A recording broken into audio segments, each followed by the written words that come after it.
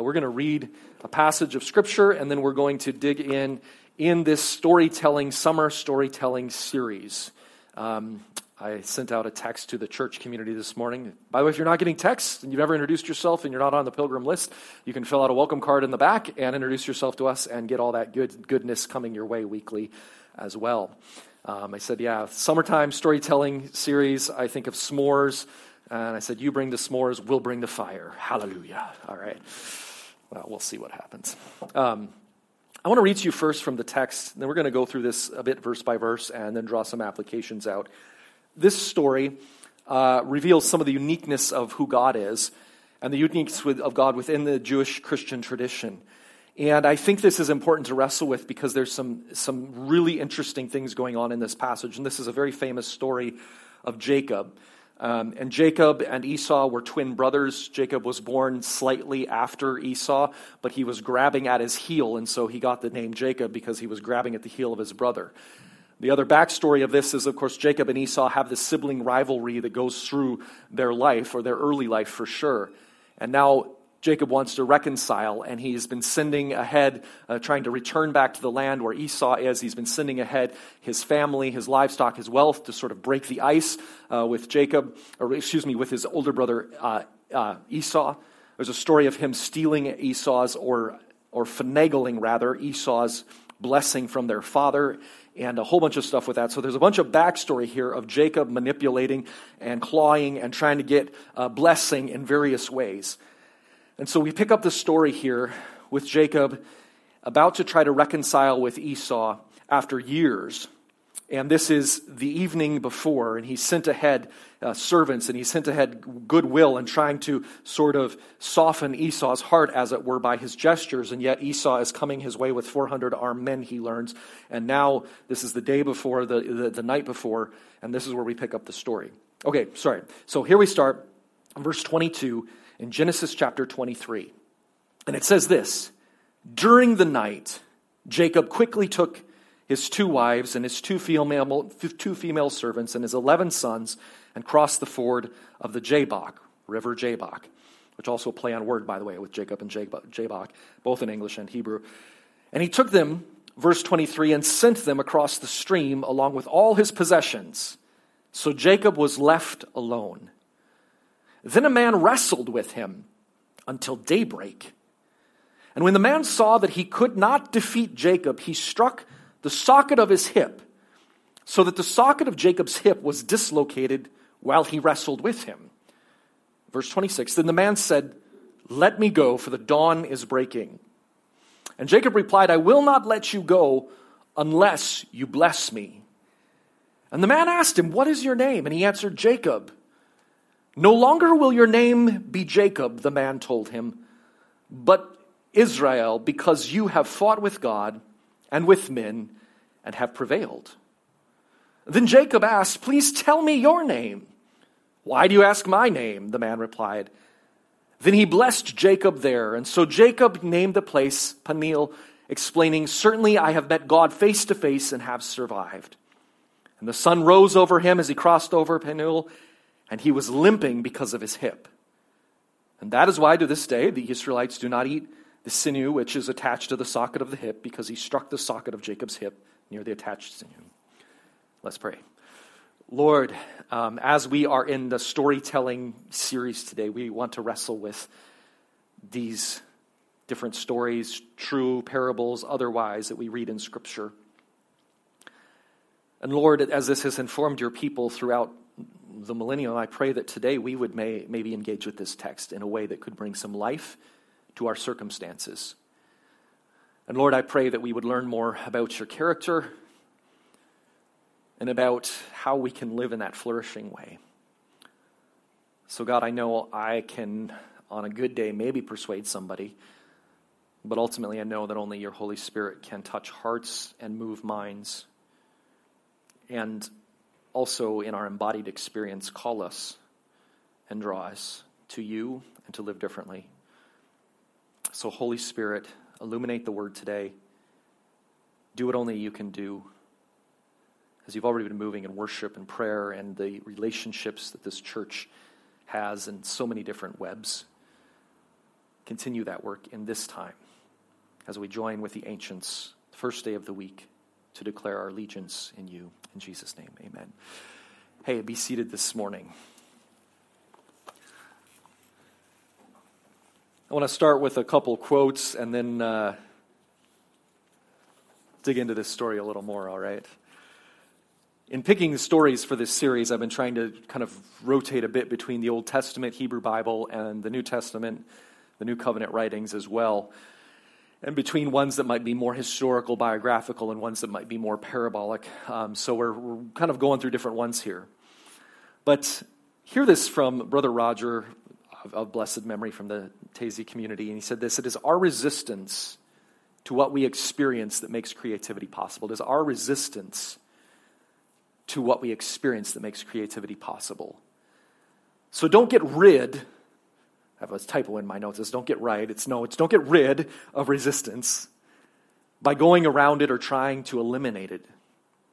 I said to myself, go on seeking and be glad for being sensitive. Be glad you're able to go beyond the resistance inside of you.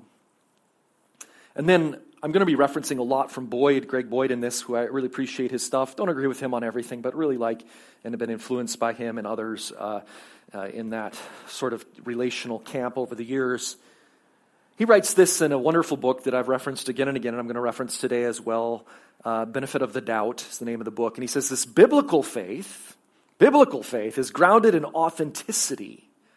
Biblical faith is covenantal, and biblical faith is about faithful living, or what we might say loving allegiance, faithful living in the face of uncertainty. I like this because I think almost anyone who reads Scripture across the belief spectrum could agree with these statements. Biblical faith is grounded in authenticity.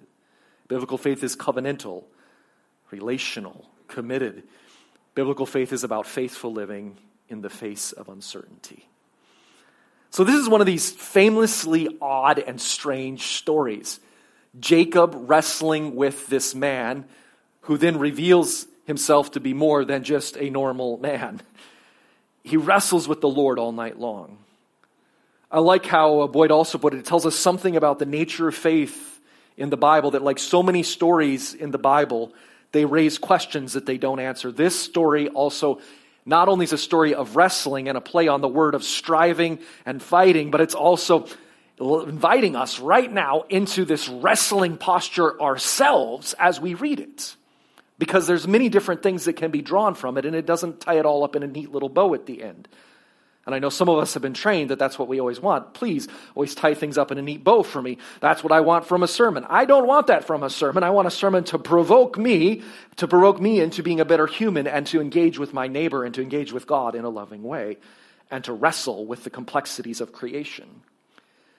We're told here that this we're not told, for example, in this story, that how Jacob's wrestling partner has the power to give himself an advantage by dislodging or doing something to Jacob's hip and with his mere tap of his finger, and yet wasn't able to overpower him. So we hear that intention in this story. There's other things in tension in the story, but that's certainly a major one. A more likely explanation is that the story is being told from the perspective of Jacob. Of course, the omnipotent Lord could have overpowered Jacob anytime he wanted to, if, this is from Boyd, if this is what he had wanted to do. God could have overpowered Jacob at any time if that's what the Lord wanted to do. And I submit to you today that the thesis of this sermon, I shouldn't say thesis, not in church, sorry. The main idea, the big idea in this sermon is this: that God doesn't necessarily want to overpower us. In fact, God wants us to engage in wrestling faith. If you get anything from what I'm about to unpack today, it's that the authentic faith, the covenantal faith, is wrestling faith. And it's stories like this, and the story of Job as well indicates this in the Hebrew Bible, that this is an authentic faith. In fact, we might say when Jacob in the story gets the new name of Yisrael or Israel, that this is a move from a Jacob faith wanting certainty about his future, certainty about the relationship with his brother, certainty that things are going to go well when he crosses the river and meets Esau, certainty that he can control through gifts and manipulation and through continue to grasp and connive and all the things that he did and was known for as that kind of heel grabber before, to mature into an Israelite faith where we live into the tension and we wrestle, and there we encounter God who wants to encounter us many times and most of the time on our own terms, right here, right now. And so we look at the story here tonight, again versus tonight, this morning. Jacob, it was tonight, for us it's this morning. The Lord didn't want to overpower him. The Lord showed up at first as a regular man and wanted to appear to Jacob to be wrestling a foe that Jacob could even conceivably defeat. Think about that. So let's look at the story again and pick up these questions before we get to our final points. Verses 22 through 25, we have the setting of the story. During the night, Jacob took his 2 wives. I'm not going to unpack all of the craziness about that within the ancient context. Let's just leave that there. 2 wives, female servants, 11 sons, crossed the ford of Jacob, the river Jabbok rather, sent them across, and the man wrestled with them till daybreak. The river here in the story, I think, functions just like we are hearing it right now. It functions as this liminal space. I like the word liminal. It was really buzzy like 10 years ago, but join with me. Say the word liminal with me if you're willing to play along. Liminal, which is just a space, a transition space, a threshold space. If you invite me over to your house and I come in the door, I'm going to come in a door. I guess I probably wouldn't come through a window, but come through the door of your house. That door frame, that threshold, that's a liminal space. I could stand in between and I would be both in and out, or neither in or out in both cases, but it is a transition space. In the spiritual life, there are times when we are drawn into liminal transitional spaces where God is trying to awaken us and bring us into something. This liminal space, the river Jabbok, symbolizes this liminal space, this threshold, this crossing over, and in between, neither here nor there, transitional time. The church in North America is in a liminal space. This is not even in my notes. This is the good stuff, I guess. This is the spirit, or at least whatever I ate last night. This church in North America, our church in Pilgrim, we are in a liminal time between what experienced to COVID, how we wrestle with all of the insane exposure of the nastiness that's been about in the larger church in North America. How will we be the people of God, or will we? How do we respond to this? Been following a lot of Daniel Strickland stuff, and I just encourage you to follow her on Twitter and just some really prophetic words that the church needs to hear. But these thresholds, these liminal spaces, open new opportunities to understand who you are, who you're created to be. And oftentimes we may come up to these thresholds, these liminal spaces, and we just turn around and go back because we're just not ready. We're familiar with the devil we know in ourselves. We don't necessarily want, what's going to happen if I take that step? I don't know. And yet this river definitely symbolizes that, and is, for him, it is a real physical thing as well, obviously. If he goes forward, the relationship with his family will change, his relationship with Esau will change, and his future with how he understands the Creator, God, will change. Like I said, there's a wordplay here. Jacob, Jabbok, and wrestle have similar sounds in Hebrew. And so the author of our story, of relating our story here, is tying together the actors, the place, and the action. The actors, the place, and the action. I love that. The personhood, the physical location. I was listening to a podcast about a local pastor wrote a book on wine and spiritual formation and the French concept of placeness, somewhereness. I can't speak French at all. I know I'm going to fail my immigrant Canadian life experience. See, look, I've referenced it at least once. There you go. Obligatory reference to my status again. But beautiful, I was listening to him talk about this, the somewhereness, the placeness of this. Well, this is brought into this story as well. And Jacob didn't know who this assailant was at first, and the assailant did not identify himself as the story starts. And it's in darkness that Jacob encounters this man, and not knowing what would happen with his family, trying to unite with Esau. And it tells us they fought until weariness in these first few verses. But Jacob held on to his opponent. And what do we make of the limp here in this initial situation here before verse 26? What do we make of this? Is it a sign maybe that what the world counts as weakness, God counts as strength? Could it be that Jacob needed to be Well, to use our modern language, and I might murder this a little bit, he was now becoming differently abled by the will and work of wrestling with God. Think about that. That how God often speaks to us is through those things that our culture tells us that's weakness, avoid that.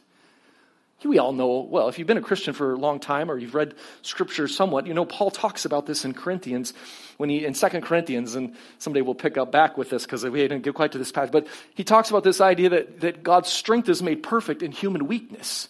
That when I am weak, then I am strong. That when all of the categories and the credentials that the world says are important in the kingdom and God and God's economy, there's a different kind of power. If we align ourselves and choose the path of downward mobility, there is a strength of the Spirit of God in that. And so maybe this limp, we need to read through this, the eyes of the Spirit, if we have eyes to see this different way of knowing. So was it cruel or was it empowering? I don't know. I'm not going to answer it for you.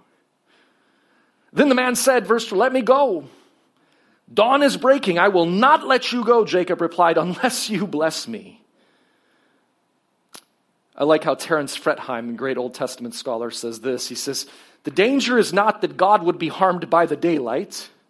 Indeed, if we know anything about how God's revealed his light, certainly physical daylight isn't going to harm the Lord, right? Because he is light. The danger is not that God would be harmed by the daylight, but that Jacob would. He says this, if Jacob holds on until daybreak, he's a dead man. But Jacob holds on, he refuses to do so until he receives a blessing. And why would he say that? Well, because in Hebrew Bible it says earlier that no one can see the face of God and live. Of course, we know that God is moving the revelation forward. Eventually, we do see the clearest picture of the face of God we will receive until the great whatever the next thing is in Jesus. But he wrestles with him. He says, no, I have to go. Daylight is coming. And the man asked him, what is your name? Verse 27, just walking through it again. He's resting by the riverbed. The man appears, and Jacob's name has been varyingly translated as heel grabber, trickster, overreacher, supplanter. That's a good listing there. Heel grabber, trickster, overreacher, supplanter. And so this is interesting. If this man is God, God is asking him, say your name. Say your name. Isn't there some pop song some years ago like that? Okay. Say my name. Okay, I don't know. I don't even listen to pop music except for radio or in places or the gym. Jesus help me. But here he says, what is your name? What is your name? What is he trying to do there? Well, think about this. Jacob has been known as this reacher, this grabber, this striver. He manipulated to receive a blessing that wasn't supposed to be his from his brother Esau. There was like this whole line of things. He had this way of, if I'm going to be blessed, it's not just in a relationship synergy. I'm going to have to manipulate the circumstances to get there. And I think all of us have a bit of Jacob in us, don't we? Depending on the season and time in life. This idea of if I'm going to experience goodness, I'm going to have to really fight. I'm going to have to find ways to get there.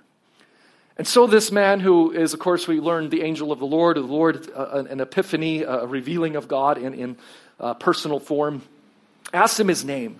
He knows his name, but he wants Jacob to say his name. His name, which in the ancient world, those names, as we know in many cultures, and certainly the ancient Jewish culture, and talked about character, talked about circumstances of birth, talked about place, talked about family lines, could talk about all these things. The name was more than just a name. And so he says, say your name. What's your name? And Jacob replies honestly and straightforward. He reveals his name to this man. Jacob confesses his nature. It is an act of confession. It is an act of saying, this is who I am. And I think Jacob's probably dawning the realization that something greater is going on here in this moment. But before he could receive a blessing, he had to be open to radical change. He needed to acknowledge the truth before God and himself about who he was. The great Hollywood movie line all the time, right? Who are you, right? I don't know how many movies. Have any of you noticed? I don't know if do you have Netflix, or am I the only, troubled person here? Okay, now, and in my queue all of a sudden, and maybe it has to do with what I'm watching, but there's been all these movies that take place in Italy where people go down to Italy to find themselves. I was just shocked by, I don't know, I just watched another one the other night, and Italy apparently is where all the epiphanies take place in these movies. There's a whole subgenre. I don't even know what that is. I posted on social media, and some smart alecky friend of mine said, "What's the genre?" It's italics or italicized. Okay, whatever. That was dumb. But anyway, okay. He had to name who he was, and then he receives the blessing. Could we learn something about this, about authentic community, right? Can our church be a safe place for people to name who they are and just hold it out there before God, and that we, one another being created in the image and likeness of God, can just be present with one another? I think there's something there that we can pick up on, how we can model what we see in the angel of the Lord in this text. So finally, let's get to the last little bit, and then we'll wrap up with some keys to take away. No longer will your name be Jacob, the man told him, but Israel, or Israel, because you have fought with God and men have prevailed. And so God replies with Jacob's naming the truthfulness of who he is by identifying himself as the wrestling partner and by giving Jacob a new name. He gives Jacob a new name. And I just want to pause and say this about this overcoming piece that is named here. You have fought with God, so the wrestler reveals that it is an epiphany, an incarnate, a knownness of God in a very particular way. And we see these, by the way, in the Old Testament. Multiple of these are theophanies where God makes himself approachable and knowable in form, angelic, human, otherwise. But because you fought with God and with men have prevailed, and he gives them a new name. Boyd says this about this overpowering, and I like this. I'm just going to quote it to you. He did not overcome in the sense of overpowering the Lord per se, but he became Yisrael or Israel and overcame because he had the audacity to wrestle with God and not let him go until he received the blessing he was wrestling for. Because he had the audacity to wrestle with God and not let him go until he received the blessing he was wrestling for. It's interesting, I forgot to put this quote in there, but in my studies over this, I remember there was one passage, and I don't know if it was Elie Wiesel, it was Jewish survivor of Holocaust and all of that, just the horribleness, and wrestling with a rabbi, and told this rabbi, like, how can you believe in God after all of this? And the rabbi's response was, how can you not believe in God after all of this? This wrestling faith is indeed authentic faith. And here he wrestles with, and this is in the sense that he has overcome. In fact, God has called him into relationship, and he has entered into that. So what is this new name, Israel? It's God fights in one translation, or again, this wrestling faith. Before Jacob was always seizing God's blessing by any means that would work by his own abilities. But now God names that, honors it, and takes it into a new and healthier place through this blessing. And finally, we have the last few verses. Jacob said, please tell me your name. Why do you ask my name? The man replied. And then he blessed Jacob there. So Jacob named the place Peniel, explaining, certainly I've seen God face to face and survived. Jacob wants to know a particular name of God, and yet we know when Moses encounters God, God says, I am. Who are you? I am. Okay, great. Can we get more specific? Not yet, but it's coming. Seeds of the gospel, it's coming, but not yet. Jacob, one of the ancient patriarchs of Israel, ancient leaders of ancient Israel, the name Israel comes from him.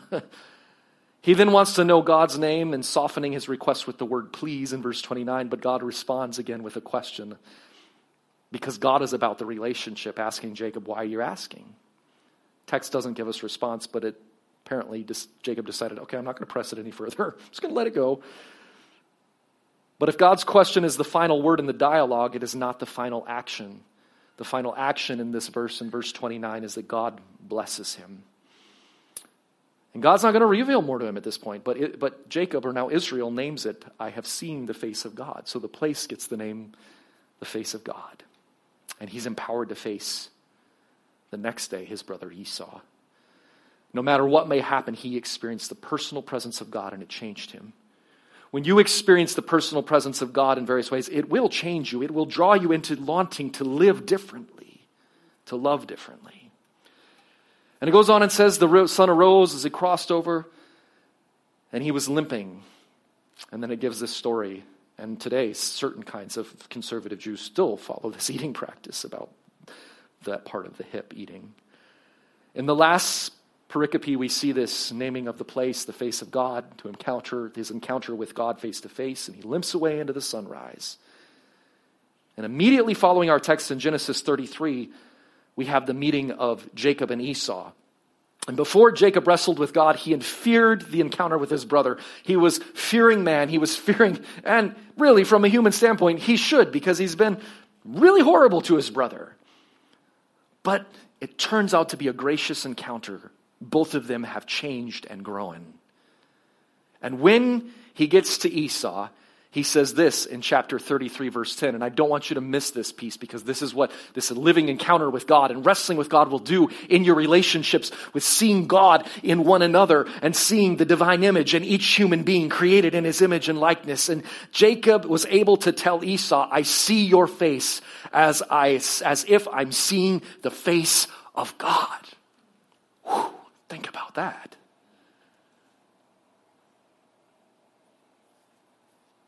Think about that if we greeted one another in our homes, in our church, in our neighborhoods. When I see your face, it's as if I'm seeing the face of God. It will freak some people out, for sure. You might want to measure how you do that. But think about that. I don't see you as a sinner. I don't see you as broken. I don't first see you as the conflicts we have. I don't first see you as richer or poorer. I don't first see you as new immigrant or Canadian, been here forever and ever. I don't see you as whatever. I see you as if I see the face of God. Think about how that might change our actions. Think about how that might call us into true holiness and true love. Woo, that's good stuff. That's encountering the Lord. That's what Jesus can do if we yield and we trust and lean into this power under. Okay. Oh, wow. I got to land it. We're not doing communion today, by the way. I forgot to tell the worship team that because someone forgot to reorder our prepackaged communion snack packs. And by someone, that someone might be standing up here. Yeah. So let me just hit these one more time before we land. What's revealed here is something about a distant God versus a relational God. He's a relational God. Say it with me. He's relational. He's relational. He's open to the creation, the creator. He's open to you. And when we pray, we engage in dialogue. We hear through our holy imagination. And if we learn the practices of silence, we can sometimes hear the voice of the Lord in our imagination. And occasionally people have other experiences as well. But God is relational here. This athletic contest, by the way, is also in some ways how we play with our kids, especially when they're young. It's a type of bonding. In a sense, this wrestling one's way to a closer relationship. Boyd says this, his goal in coming down to Jacob's level of God condescending and entering in, Jacob's level was to display just enough strength to motivate Jacob to display the stubborn tenacity he knew was in him. And he wanted to engage in this long wrestling match as a means of revealing the unique face-to-face, willing to go to the mat relationship he wanted to have with Jacob. Think about that. I could do a whole sermon on that, an expression of this divine encounter, this love. So God is revealed as relational. And the last little piece I want to say about this is a name change is also a faith change. Say it with me. The name change is also a faith change. Oh, that was weak. Play with me, those of you that are willing. The name change is also a faith change. From Jacob to Israel. So before the coming of the dawn, the Lord says he's going to have to call it quits, and the text doesn't answer why. But again, remember the Terence Fretheim quote I shared earlier. Jacob refuses to let go until he's blessed again. And the all-knowing God knows his name, engaging in dialogue, is engaging with him, authentic prayer, and calls him to name it. He names it, and then he gives him a new name. There's a tradition within Christianity that when one became a believer, they would get a new name. I don't think Baptists, generally most Protestants haven't done this, at least not in recent history. This idea of receiving a new name. And oftentimes you chose that name based on maybe it's some person from Christian history, maybe someone that had a great influence in your life becoming a believer, but you received a new name. In fact, we talk about this idea of our names being written in the book of life, and in the Revelation speaks of this as well. There was an old hymn that said, I've got a new name written down in glory, and it's mine. Oh, yes, it's mine. Yeah, something like, with my sins forgiven, I am bound for heaven. Okay, I'll spare you. That's way too high. Never more to roam. Anyway, new name. This idea of a new name. He receives a new name in the Lord. This is significant again. He goes from the heel catcher, the striver, the trickster, to the one who wrestles with God, to the wrestler. And God sees that in him, calls it out on him, and says, this is what true faith is. And indeed, this becomes the history, the good side of the history that we read about in Old Testament, those that wrestle with God, not a trickster to avoid, but rather to honestly wrestle. He moves from heel grabber to the wrestler, the striving, the fighting with the Lord. And this is an honest faith. And this is a faith that causes us as well to wrestle with God. I want to say one more word about Job. A word, not one more, but a word about Job.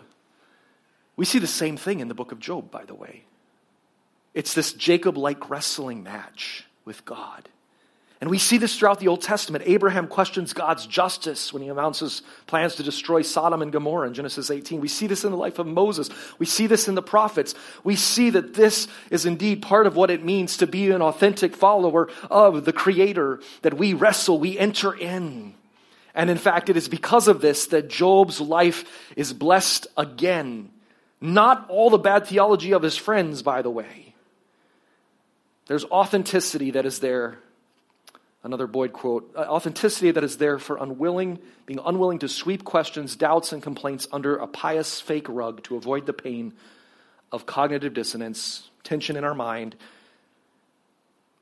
It's a faith that's not afraid of going to the mat with God. Sarah Koenig says this. She said, certainly we all experience times when we feel as though we are wrestling with God, and many of us are marked by the wounds we have sustained from our struggles. But this text, Jacob's name, wrestling with the Lord, reminds us that God is wrestling with us, and we grow in that process. Would you stand with me this morning as we pray? And the worship team, if you guys would lead us at least in one song as we close, that would be lovely. There's a time and place for childlike wonder, and I'm all for the letting ourselves be caught up into the play of the Spirit. That's what good worship often will invite us to, and certain kinds of prayer do that as well. And art and play and sport does that as well, and beauty. But there's also a time for questioning, cross-examination, and realizing that play also makes space for naming what we don't know, for experiencing emotions we can't fully name or understand, and experiencing empowerment that's not easily quantified, this sense of placeness, this sense of somebodyness that is imparted by the Spirit of God. And we should hold together a questioning faith and a childlike faith, and recognize they work together and coexist in a growing person and in a growing church and in a community that cares. And so I wrap this and land this for sure by saying, will you move from a Jacob-like faith to receiving a wrestling faith? Will you embrace the wrestling with God? And in that, you will experience the blessing of the Lord. You are meant to grow. You are meant to thrive. You are meant to walk in blessing, but that blessing often is in this wrestling place. And so we learn today in our fifth storytelling series about this wrestling faith, moving from Jacob to an Israelite kind of faith. Let's pray. Lord, we have come here today on this wonderful summer Sunday to celebrate. Maybe some of us are also grieving things in our lives or our world. But Lord, may we understand this call to have a faith that is engaged, that does not shy away from questions, that does not need to hide, that does not need to run, but that indeed can embrace and live in tension. And in that we grow, Lord, and we experience your presence and your empowerment. And Lord, I thank you that you don't give up on us, that you call to us and walk with us even when we're walking away to the end of all things. And so, Lord, I pray today that maybe someone can take the next step now, that they don't need to wait until that day, but they choose now to give their heart, their allegiance to you. And God, may this church be a place where we wrestle, we grow, We understand that this book is not flat, and it's multi-textured, and the Spirit of God illuminates and brings and gives life and speaks in ways that can change us and change the world. May we hold it so much higher than we often are taught, even with tension, even with striving. And God, I pray today for someone that just needs to know that they're beloved, that they'd hear that. I pray today for the person that maybe they're not ready to take a next step towards you, but you, through me, through this church, just wants to say to them that you are created in his image and likeness. And he is good. And if you're created in the good Creator's image and likeness, well, you are beloved. And may that take root in your heart.